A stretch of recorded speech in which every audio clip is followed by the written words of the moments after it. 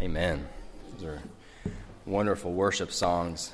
The one before, the fairest Lord Jesus. I love that last verse. I'm just going to read it. Beautiful Savior, Lord of the nations, Lord of all the nations, Son of God and Son of man, glory and honor, praise, adoration, now and forevermore be thine. Amen. Praise God.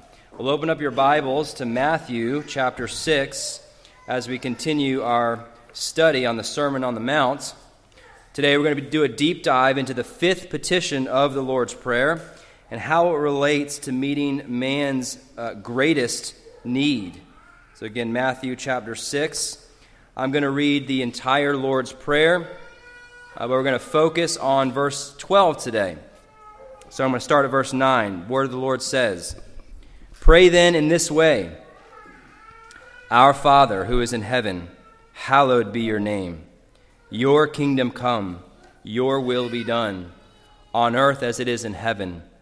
Give us this day our daily bread, and forgive us our debts, as we also have forgiven our debtors. And do not lead us into temptation, but deliver us from evil. For yours is the kingdom, and the power, and the glory forever. Amen." Let's pray together. Heavenly Father, as we look to your word now, Father, we pray that you would speak to your people. God, I pray as I preach your word, Lord, that I would speak that which you have spoken, Lord, and that you, by the power of your Holy Spirit, God, would use your word, Lord, to do your will, your work, your sovereign way. We thank you. We give you all honor and praise. In Jesus' name, amen. Well, there's been a debate throughout the generations as to what are mankind's greatest needs. You know, if you spend just a little time on the internet, you're going to get a bunch of different answers as to what is man's greatest need. And I just want to ask you today, what's your greatest need? If you were to ask, or if I were to ask 50 different people the question, what is your greatest need? We'd probably get 50 different answers. Your greatest need right now may be finding the right job opportunity. It may be finding the right spouse. It may be rescuing a loved one. It may be getting out of a trial or a persecution or suffering that you're going through. That may be your greatest need. Children, what's your greatest need? Your greatest need may be trying to deal kindly with another sibling or struggling with your schoolwork. Most of our lives as Americans revolve around fulfilling what we think is our current, most pressing, greatest need. And everything in our lives tend to revolve around fulfilling what our greatest need is. And that's how most Americans and most people in our culture live their life. So, what is mankind's greatest need? Well, if you ask our secular humanistic worldview in our culture, you're going to get a lot of different answers, not biblical. Just one that I came across I thought I'd share with you. Self-proclaimed motivational speaker Tony Robbins lists these 6 basic needs that are man's greatest needs that everybody, he says, tries to fulfill. The first thing is certainty or assurance of the future. Next is variety, something new, stimulus, changes.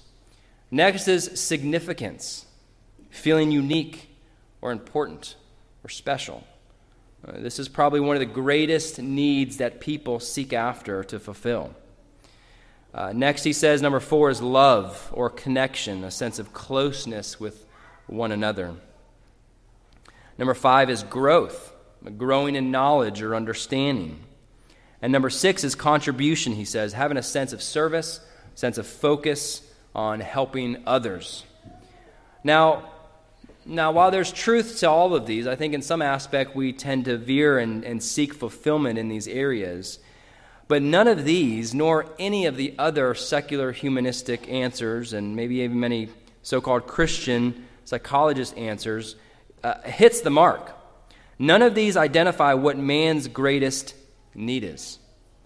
Jesus in our text today addresses what I believe to be the very heart of the Lord's Prayer, and what I believe to be the heart of the Sermon on the Mount and the very heart of the gospel.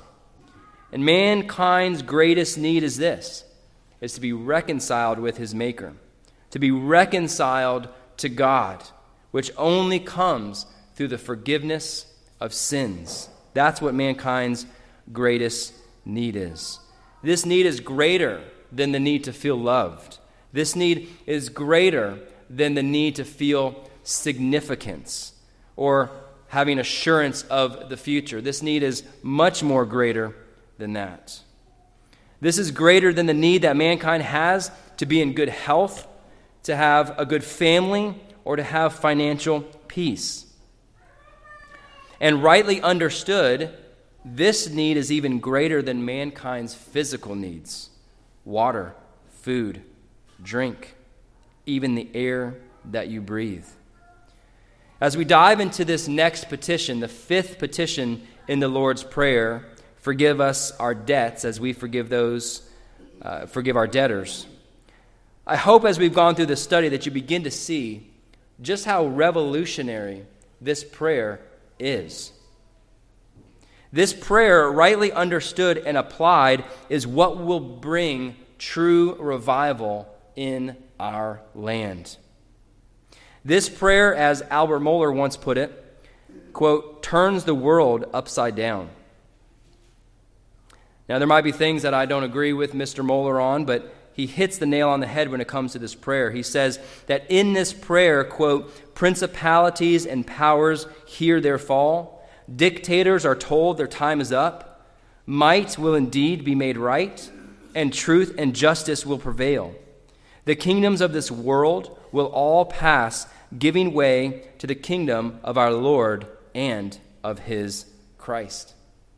Now, let me be clear. This prayer in its mere form, or this prayer by its mere words, has no revolutionary effect, has no effect for revival, because this prayer is uttered in churches everywhere across this land. What I mean is that this prayer, rightly understood, this prayer, knowing the truth in each element of this prayer, is what will bring about revival. So this prayer has no power in its form in and of itself. But the truths, which can take a lifetime to understand, is where I believe the power will come from.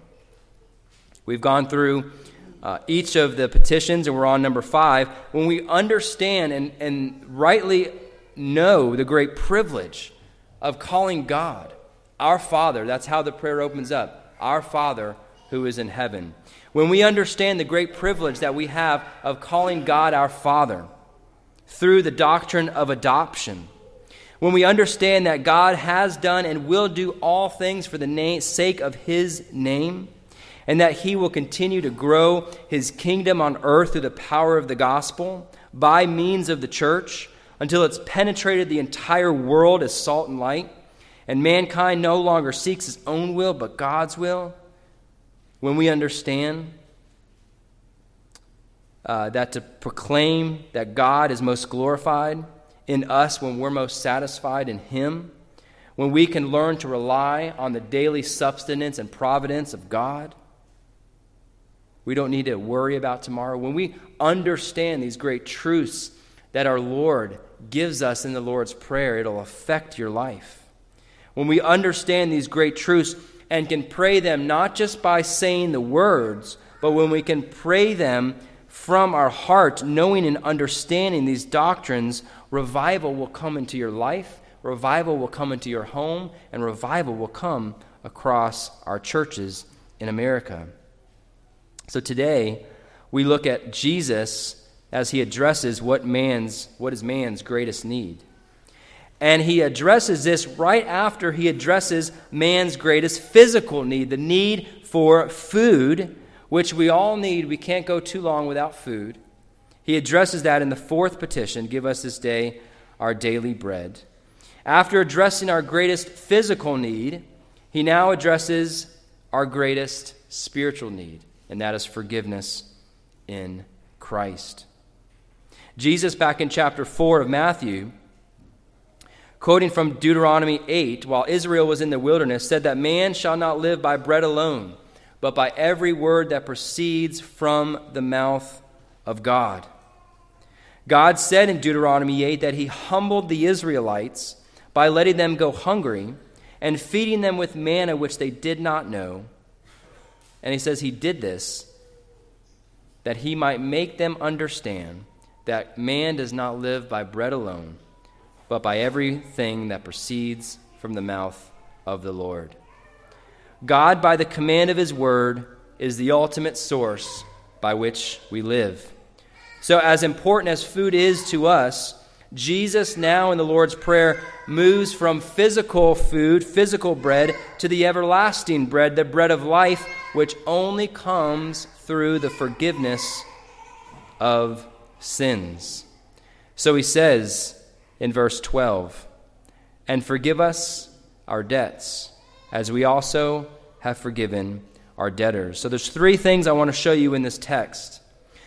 The first thing is this: when we pray this petition, and again, when I say pray, I don't just mean say it. I mean when we can say it from the heart and truly understand the implications of this great truth. When we pray this petition, we are acknowledging our own greatest need, which I already said is to be reconciled to God. This is man's greatest need, to be at peace with God. You can have all your so-called needs met, but if you don't have Christ, you're absolutely bankrupt. For what is it if a man gains the whole world and lose his own soul?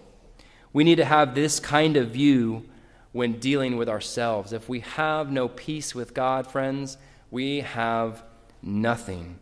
We also need to have that view with unbelievers.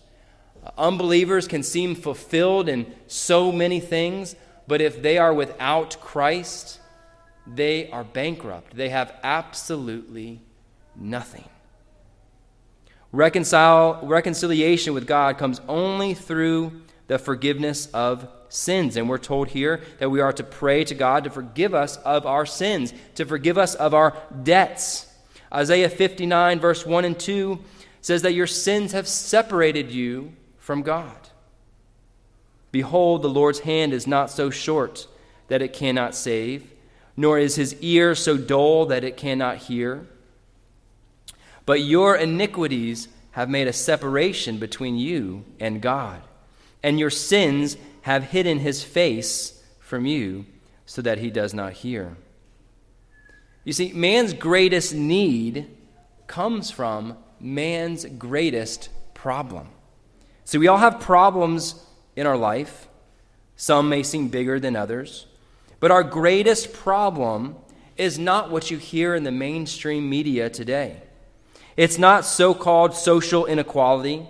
It's not so-called systematic racism. Man's greatest problem is not even leftist Marxism, growing tyrannical governments, or that not-so-far-fetched conspiracy theory friend. Those may be the fruit, but those aren't man's greatest problems. Man's greatest problem, friends, is sin. Our greatest problem is sin. Your greatest problem is sin. Young children, your greatest problem in your life is sin. Do you agree with that? Do you believe that? Whether you're a believer or not, do you believe that your greatest problem in your life is sin? See, we live in a world today that doesn't want to address sin. We live in a world today that wants to downplay sin, or better yet, don't even talk about sin because it's offensive, because it'll cause people to be moving away from God. We want to attract people to God. So don't talk about sin, hell. Don't say things are wrong. Don't say lifestyles are wrong. We want to bring them to God. But friends, you cannot bring somebody to God if you do not deal with sin. That is the greatest problem in mankind's life, even if you're a believer. You ought to agree with that statement. In your deepest heart, you ought to be able to agree with me, if you're in Christ, that your greatest problem on a day-to-day basis is the remaining effects and taint of sin in your life. Jesus tells us here to pray and ask God to forgive us of our debts, as we also have forgiven our debtors. So I believe this is the heart of the gospel and the heart of the Lord's Prayer. So what does he mean by this? Forgive us. And what debts is he talking about here? Well, to forgive, this word is most often used for forgiving. It literally means to send away or to put away, to put off, to let go, or to let alone. And it says we ought to pray, he says, forgive us of our debts. Now, I haven't mentioned this much throughout the prayer, but if you notice, most of these petitions are in the what form? Not in the singular form. He doesn't say, pray, forgive me of my debts. He says what? Forgive us of our debts. Now, notice that Jesus, the perfect Son of God, that's a prayer he would never have to pray, by the way. So I've mentioned this before, but this isn't the Lord's Prayer. This is the disciples' prayer. This is how we pray. Jesus doesn't need to ask forgiveness, but he tells us we ought to. So he says, pray, forgive us of our sins. So this is an indication here that God is well pleased when we pray together as Christians, when we pray together as a church. And listen to this, praying together in repentance. There ought to be times in our lives and in the church life that we pray, God, forgive us of our sins. At home, you should be praying with your children, Lord, forgive us of our sins. So we pray that God would pardon, would let go. And here in Matthew, he uses this word. He says debts. Forgive us our debts. Now, this is a unique word. It's used only 2 times in the whole New Testament. It's a noun, and it literally means that which is legally due or legally owed. The other time it's used in the New Testament is in Romans chapter 4, verse 4, where Paul says, now to the one who works, his wage is not credited as a favor, but as what is due. And that's the same word, but as debt. So the idea that Paul is using in the Romans passage, he's given his treatise on justification by faith alone, and he's saying, look, if somebody works and they're paid, that payment is not a favor, it's not a gift, it's not a grace, it's a debt. It's a debt owed. When you go to work and you get paid, you're not, oh, thank you so much for the favor that you gave me by paying me what I'm due. No, you made a contract with your employer. You work this and they pay this. Paul is making that argument in Romans chapter 4 that salvation is not earned by works, lest any man boast. But he says in verse 5, but to the one who does not work in terms of earning salvation, but believes upon him who justifies the ungodly, he says his faith is counted as righteousness. Okay, so you see the difference there. So this word is used in Matthew here, chapter 6. Forgive us our debts. And in the parallel passage in Luke, the text says, forgive us of our sins as we forgive those who sin against us. So they're used, 2 words here, used to point to the same thing, that we're asking God to forgive us of our sins. But here in Matthew, the idea is that when we sin, we are accumulating a debt. So in the same way Paul uses it in Romans 4, when we sin, we accumulate a debt that's owed to God for our sins. It's like your bank account. You're accumulating money in your bank account. Each time you sin as an unbeliever, you are accumulating debt that's owed to God. Romans 2 verse 5 says, because of your stubbornness and unrepented heart, you are storing up wrath for yourself in the day of wrath and revelation of the righteous judgment of God. So to the unbeliever, when you accumulate debt, you are storing up wrath for yourself in the day of wrath, in the day of judgment, when Christ comes to judge. So this debt that you've incurred from your sin is to be repaid by a suffering, a rightly due penalty. The debt that we accumulate cannot be paid for by your own good works. The debt that we owe God for our sins can only be paid by either the everlasting punishment in hell or by the person and work of Jesus Christ. You see, every sin that has ever been committed since the fall of Adam will be paid for. Every sin that's ever been sinned since the fall of Adam is a debt to God and will be paid for. Either yourself in eternity in hell or was paid for in full upon the cross by Jesus Christ. This is the great work that Christ did in the covenant of redemption, that he would live a life of perfect obedience to the law of God, the life that you and I must live if we want to earn our own salvation. And then he died the death that you and I deserve for our sins. And all those who trust in him, God imputes Christ's righteousness to him and takes his sin and imputes it to Christ upon the cross. You see, we are all, if we're in Christ, saved by works, just not our own works. We're saved by the works of Christ, and that comes through faith and faith alone.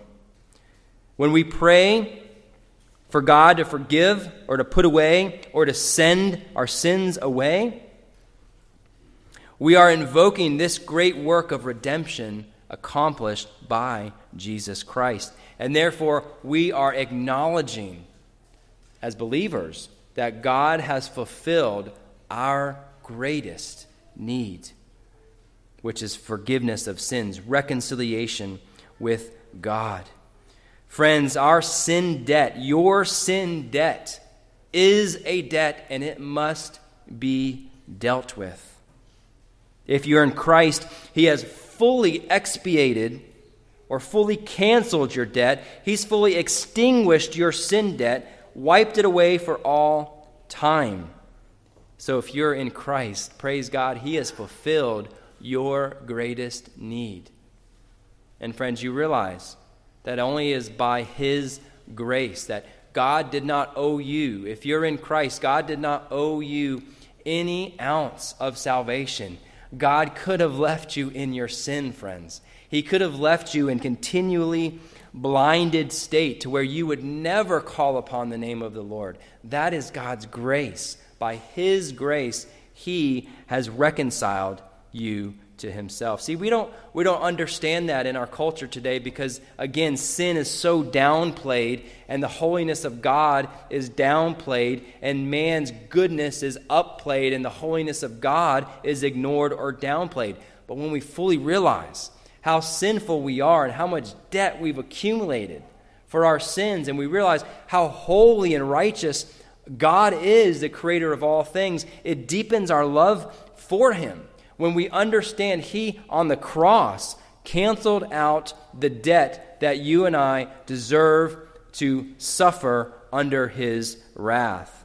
I love what our confession, how it puts it, in paragraph 3 of chapter 11. It says, Christ by his obedience and death, Christ by his obedience and death, did fully discharge the debt of all those who are justified, and did, by the sacrifice of himself in the blood of his cross, undergoing in their stead the penalty due to them, make a proper, real, and full satisfaction to God's justice on their behalf.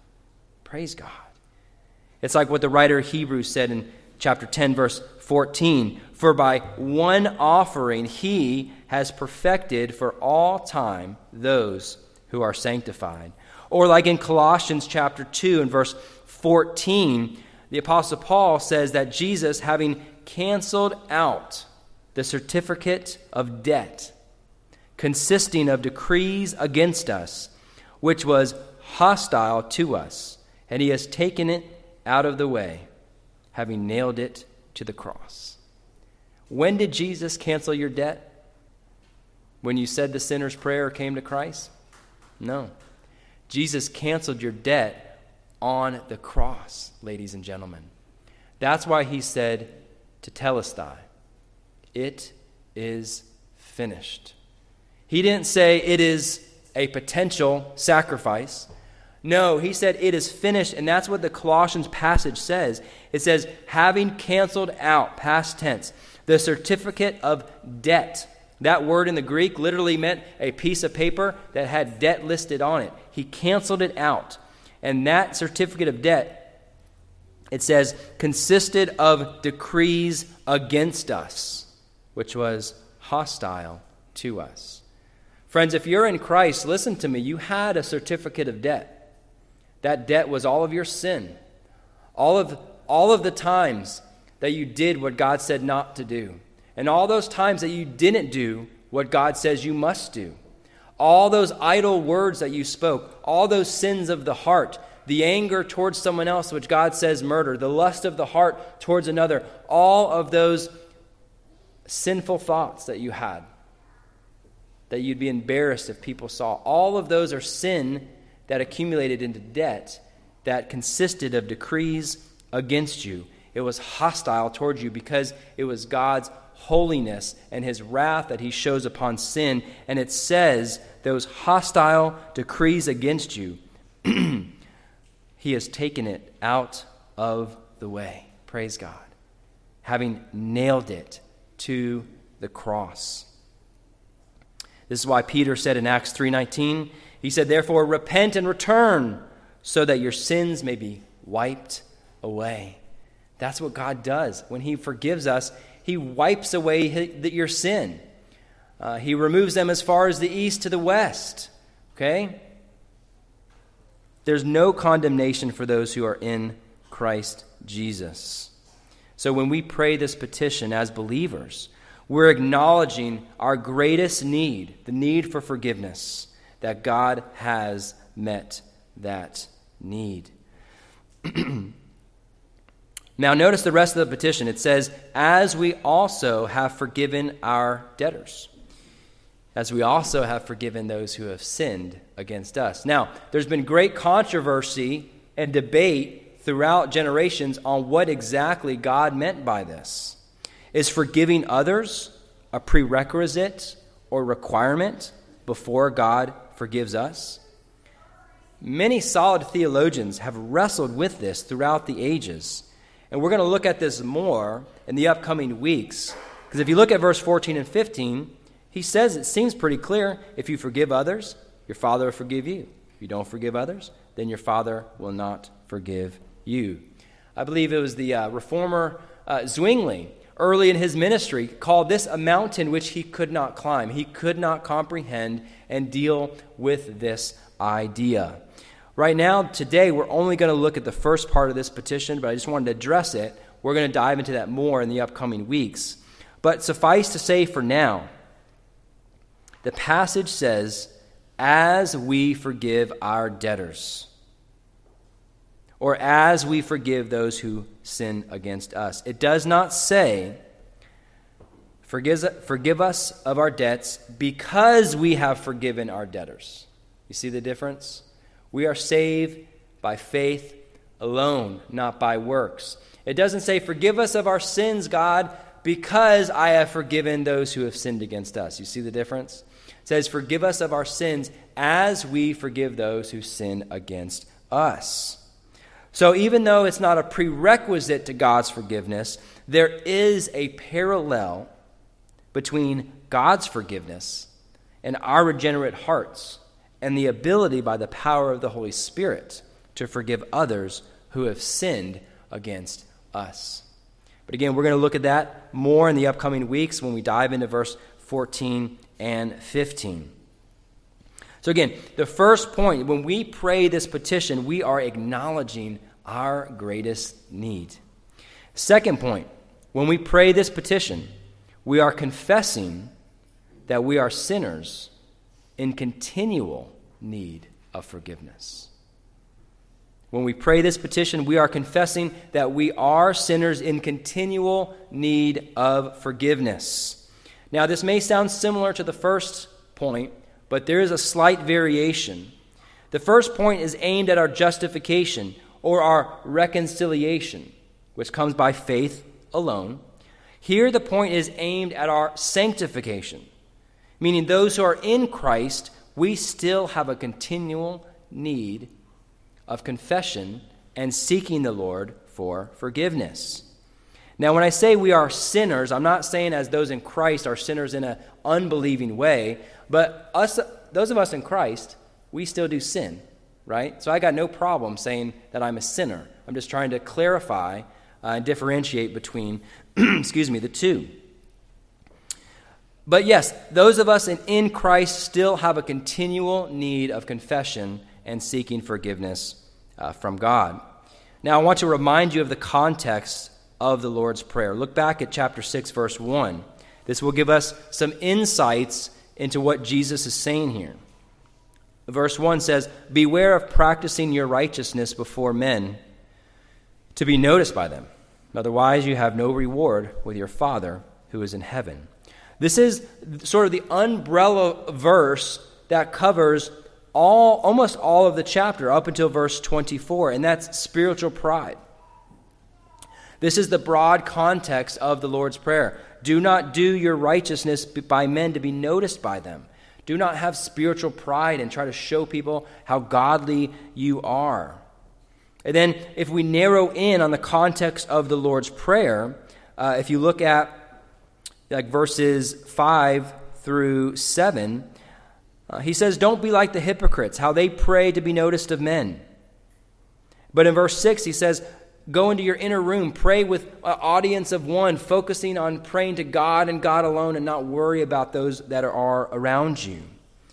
And then in verse 7, he says, "Don't be like the Gentiles. Don't be like the pagans who just babble on and on because they think that the more words they say, the more chances they're going to be heard. Don't be like them," he says, "for your Father knows what you have need before you ask." Verse 8. So then he says, "Then, therefore, pray in this way." Don't be like that. Pray this way. And the fifth petition, when we pray that the Lord would forgive us of our sins, it reminds us of our spiritual need for daily forgiveness and cleansing of sin. This petition, the fifth, is the antithesis of spiritual pride that Jesus is talking about earlier in the chapter, beginning at the very first verse. It is the petition meant to remind us that we still sin and we need to ask forgiveness. Now, this begs the question, though. Well, Mark, if God has forgiven all of my sins, past, present, and future, which he has, do I still need to ask forgiveness as a believer? Well, the answer is unequivocally yes. While God has forgiven you, if you're in Christ, of all of your sins, we still need to repent, confess, and seek forgiveness when we sin. Now, let me give you an example that's going to fall short, but it might help you understand. Let's just say for a moment, let's just say my wife says one day, "You know what, I'm going to forgive you right now of all of the sin that you ever do for the rest of our marriage." And let's say for some way she knows the future.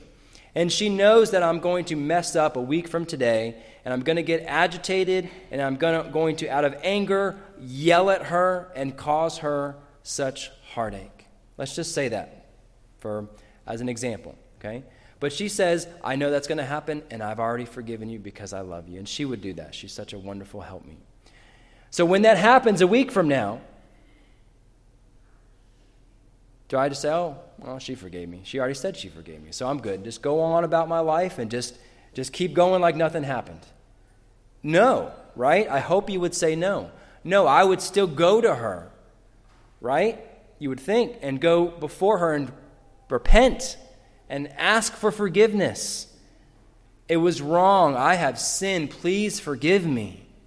And then you would have a heart that breaks because you have displeased your own wife, how much more our own Father who is in heaven?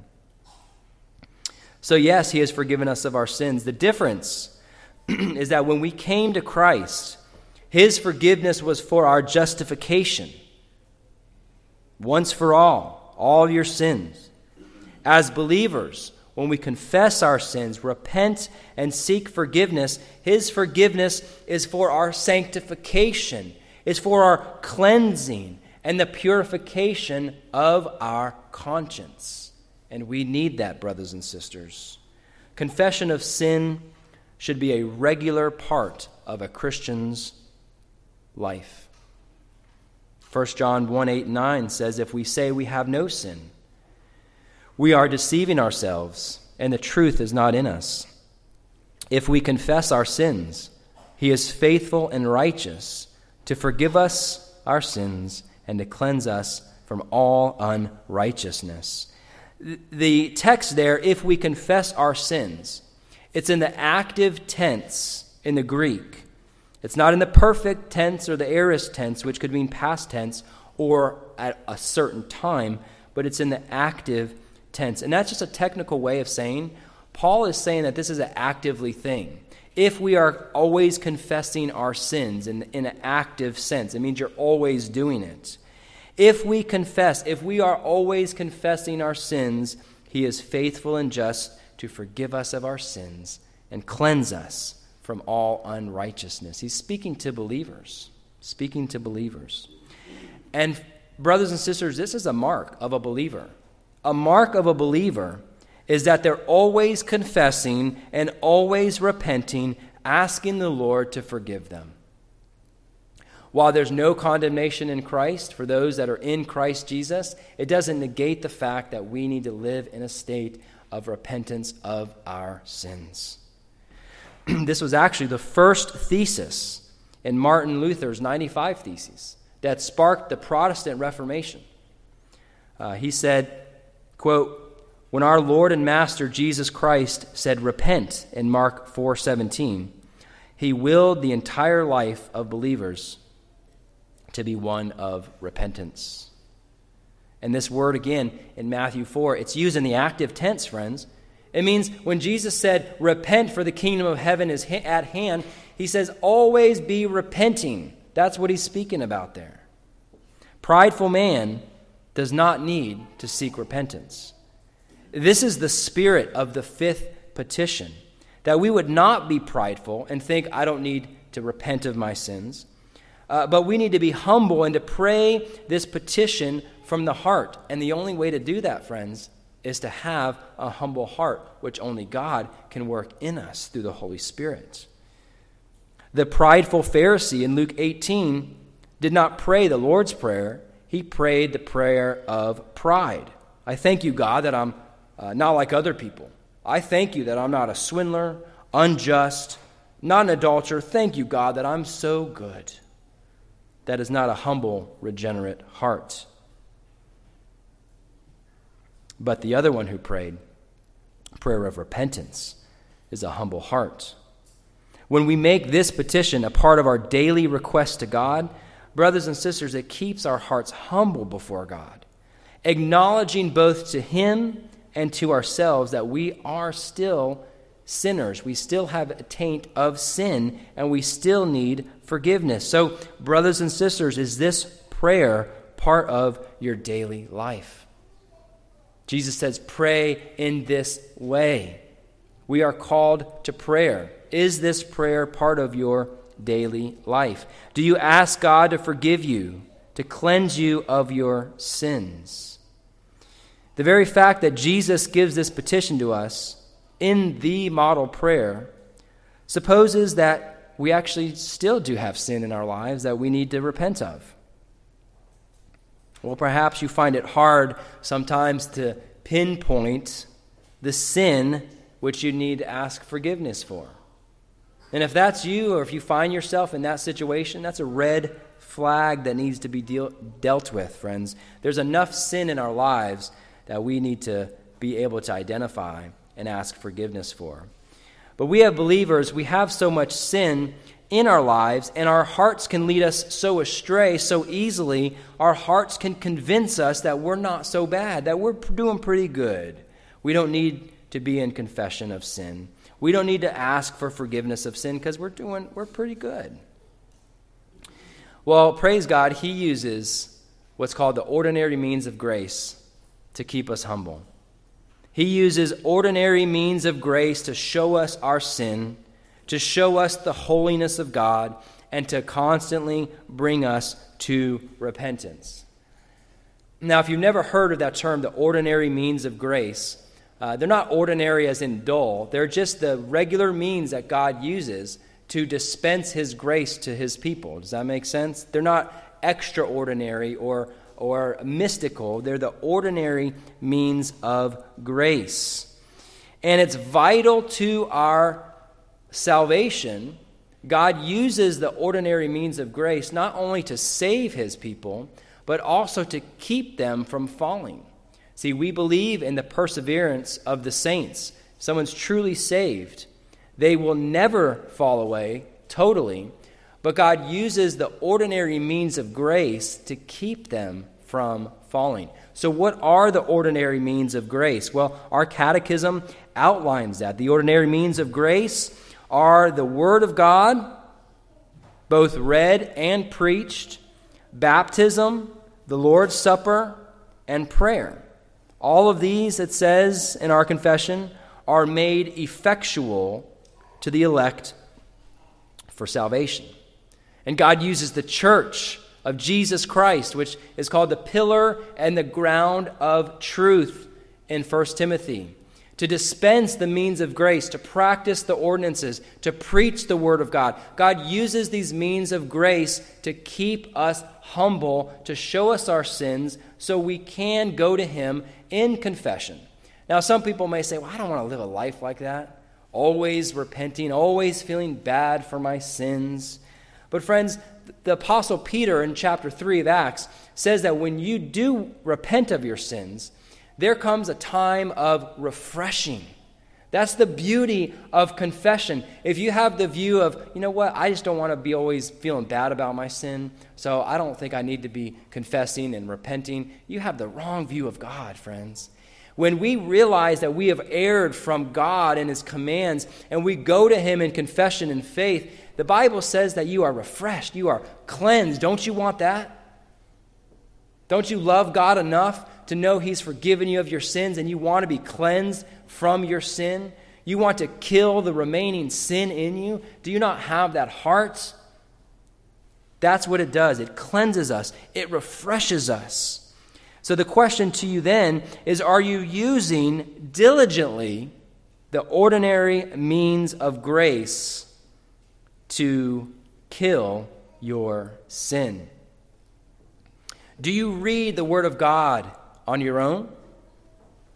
Do you study the Scriptures? And not just listen to sermons. Sermons are great, but you got to study the Word of God yourself, brothers and sisters. Do you pay honor to God by giving him your ears when the preaching of the Word is set forth in the church? Is going to church where God dispenses the means of grace a priority in your life? You see, friends, when we are diligent to practice God's ordinary means of grace, then we will grow in means of sanctification. We will grow in refreshing. We will grow in our conformance to Christ. And the vice versa goes to the other side. When we're negligent in practicing the ordinary means of grace, when we stop reading and studying the Word, when we put prayer as in the back burner, when we take church as an option, when we put all the means of grace as a low priority in your life, don't be surprised when you start slipping and when you start backpedaling in your walk. Don't be surprised when your heart starts to get full of pride and you notice yourself not repenting of your sins, and you notice yourself starting to sin more outwardly, and those besetting sins start to come back in your heart. Don't be surprised. God uses this setting right here. This is a redemptive work of Christ right here each Lord's Day The Spirit of God moves in such a special way when the people gather together on His holy day with the preaching and also the fellowship as we encourage one another and exhort one another. That is a means of grace that God uses for your good and for His glory. Listen, I've seen enough to know that if your engagement in the local church lacks, if your engagement, well, I know this, in a Bible preaching, solid church, this is not the only one. There are many out there. But your engagement in the local church, I've seen it enough with people, it usually is in direct proportion to your own sanctification. The more you miss church, either physically or you can miss church mentally, because you can be here physically, but your mind's on tomorrow. Your mind's on next week. Your mind's on the things that went bad this past week. If you miss church physically, regularly, or mentally, you become less aware of your sin. You become less aware and sensitive to your sin, and then the pride in the heart starts to grow. We must be engaged in the ordinary means of grace so that we can stay sensitive to sin and stay humble. And so this petition becomes a regular part of our prayer life, not in simply word, but from the heart. In our confession in chapter 11, verse 5, says this: God continues to forgive the sins of those He justified. Praise God. And although they can never fall from the state of justification, yet they may, by their sins, fall under God's fatherly displeasure. And listen to this. And in that condition, they usually do not have the light of His countenance restored to them until they humble themselves, beg pardon, and renew their faith and repentance. In other words, the confession is saying even though that nobody can, if they're in Christ, they can't fully fall away, they can sin and cause displeasure, grieve the Holy Spirit, and in that condition, they usually do not have the light of God's countenance. You're not walking in peace, you're not walking in joy, and you won't have it until you humble yourself, beg pardon, and renew your faith and repentance. This is like King David in Psalm 32 when he said about his sin in verse 3, when I kept silent about my sin, my body wasted away. Through my groaning all day long, for day and night your hand was heavy upon me. My vitality was drained away with the fever heat of summer. I, finally, acknowledge my sin to you. You see, he kept silent about his sin. He didn't, as a believer, he didn't flee to Christ with his sin. And the countenance of God's glory was lifted from him. And he said, when I acknowledged my sin to you and my iniquity I did not hide, I said, I will confess my transgression to the Lord, and you forgave the sin of my guilt. Praise God. He who conceals his transgression will not prosper, but he who confesses and forsakes them will find compassion. Proverbs 28:13. So when we pray this petition, we are acknowledging and confessing to God that we still sin and we need continual forgiveness of our sins. Last point, this will come quicker. When we pray this petition, we're acknowledging God's character, his very essence, that he is merciful and he is willing to forgive.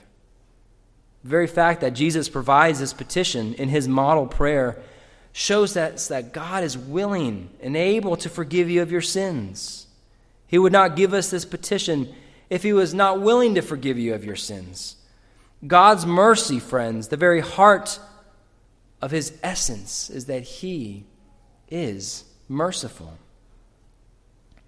Exodus 34, God says this of himself. He says, the Lord, compassionate and gracious, slow to anger, and abounding in loving kindness and truth, who keeps loving kindness for thousands, who forgives iniquity, transgression, and sin. Yet he will by no means leave the guilty unpunished. God is rich in mercy, it says in Ephesians 2:4. Paul refers to God as the Father of all mercies, 2 Corinthians 1:3. Jonah fled to Tarshish, not because he feared the people of Nineveh, but because he knew that God was a gracious and merciful God, he says, slow to anger and abounding in steadfast love. He knew God was merciful, and he hated those in Nineveh. That's why he didn't want to go to them, because he knew God would be merciful to them. Jesus tells us in Luke 6:36 to be merciful, just as your Father is merciful. We are encouraged to draw near to the throne of grace, friends, with confidence that we may receive mercy and find help in the time of need. Hebrews 4:16. So brothers and sisters, when you do sin, you know you messed up. You've fallen short of the glory of God. What do? Do you avoid God? Friends, that's the last thing you need to do. What you're saying when you avoid God, you're saying you don't believe his word, that he is merciful, ready and willing to forgive. When you avoid God, when you've messed up, when you've sinned, you're saying that you need to do some sort of work to get it right before you come back to God. And that's not how God operates. No, brothers and sisters.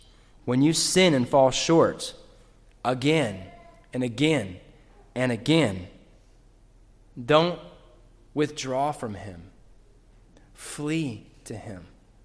Cling to him. Go to him in repentance, confession, and seek his forgiveness. And he is ready. He is willing and ready to forgive you again and again and again. Jesus said in John 6:37 that all the Father gives to me will come to me, and he who comes to me I will in no wise cast away. That's both in a salvific way, but it's also in his own children. If you're a child of God and you messed up again, the same sin, and you think, wow, I keep messing up the same sin over and over again, guess what? Welcome to the club, okay? Because we all have these besetting sins, but don't avoid God. Run to him. Keep running to him. Admit it that you can't do it anymore. You keep messing up. Forgive me, Lord. Help me.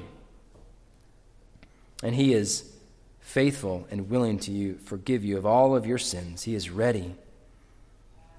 And to the believer, there is no condemnation for those in Christ Jesus. Your sin has been totally paid for. This should move our hearts to love him, to seek to rid ourselves of sin. But when we do sin, we seek his forgiveness. Father, forgive us of our sins as we forgive those who sin against us, so that we could be cleansed and have a time of refreshing. I want to conclude by asking you a simple question. Is your life marked by a continual confession of sin, seeking the Lord for his forgiveness? While this will always be imperfect, this is a mark of a believer. Young person, children, is that your life? Is your life marked by a continual sensitivity to your sin, a continual confession of your sin, and seeking the Lord for his forgiveness? Those that think they are good and righteous, Jesus says they have no need for repentance. But he came to call sinners to repentance. Do you see yourself as a sinner, young people? If your life consists of a continual deflection of sin, listen to me.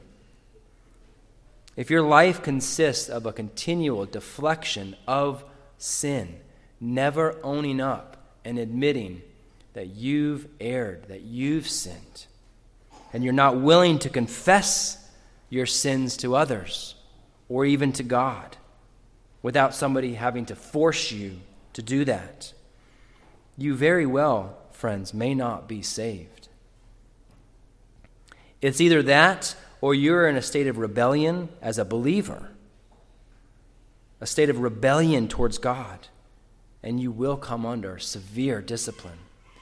God, in his love for you and for the sake of his own name, will not allow his child to linger long in that sort of rebellion. If you are a believer who keeps falling into sin, perhaps you beat yourself up about it and you punish yourself more than God. If you're in Christ, again, don't run from him. Run to him. We should never make light of our sin. I'm not saying that. It's because of your sin that your dear Savior suffered the wrath of God upon the cross. But continue to run to him. He will, that which he started, he will perfect. Have faith in God. Don't have faith in yourself. You're going to fail. But have faith in God that he will help you in your time of need. He will sanctify you. He will make you more like Christ, and it may not come in the time that you want, friends. But praise God, if that's your heart, praise God that God gave you that regenerate heart, that you care that much about your sin, that you're willing to continually confess it, repent it, and forsake it because you know it is displeasing to God. We have a wonderful, a merciful Savior, do we not? Aren't you so thankful that he was so merciful to you? Because of God is rich in his mercy and love. Aren't you glad because of his kindness that he didn't leave you in your sin and that he opened your eyes and opened up your heart to the gospel and that you came to him? It's all of grace. Let's continue to walk by faith. Let's continue to walk not by sight, but by seeking him, by making our daily prayer. Forgive us of our debts, Lord, as we also have forgiven our debtors. Let's pray. Heavenly Father, we thank you so very much, Lord, that you have met our greatest need, that you have forgiven us of our sins, Lord, the sins that we deserve the wrath of God for, to be poured out upon us. You, Lord, have lived the life that we could never live and died the death that we deserve under the wrath of our Father. Help us, God, to continually be sensitive to our sin, Lord, that we would forsake them and that we would walk in confidence, knowing that you have not given us any form of condemnation, Lord, but that you are growing us in grace.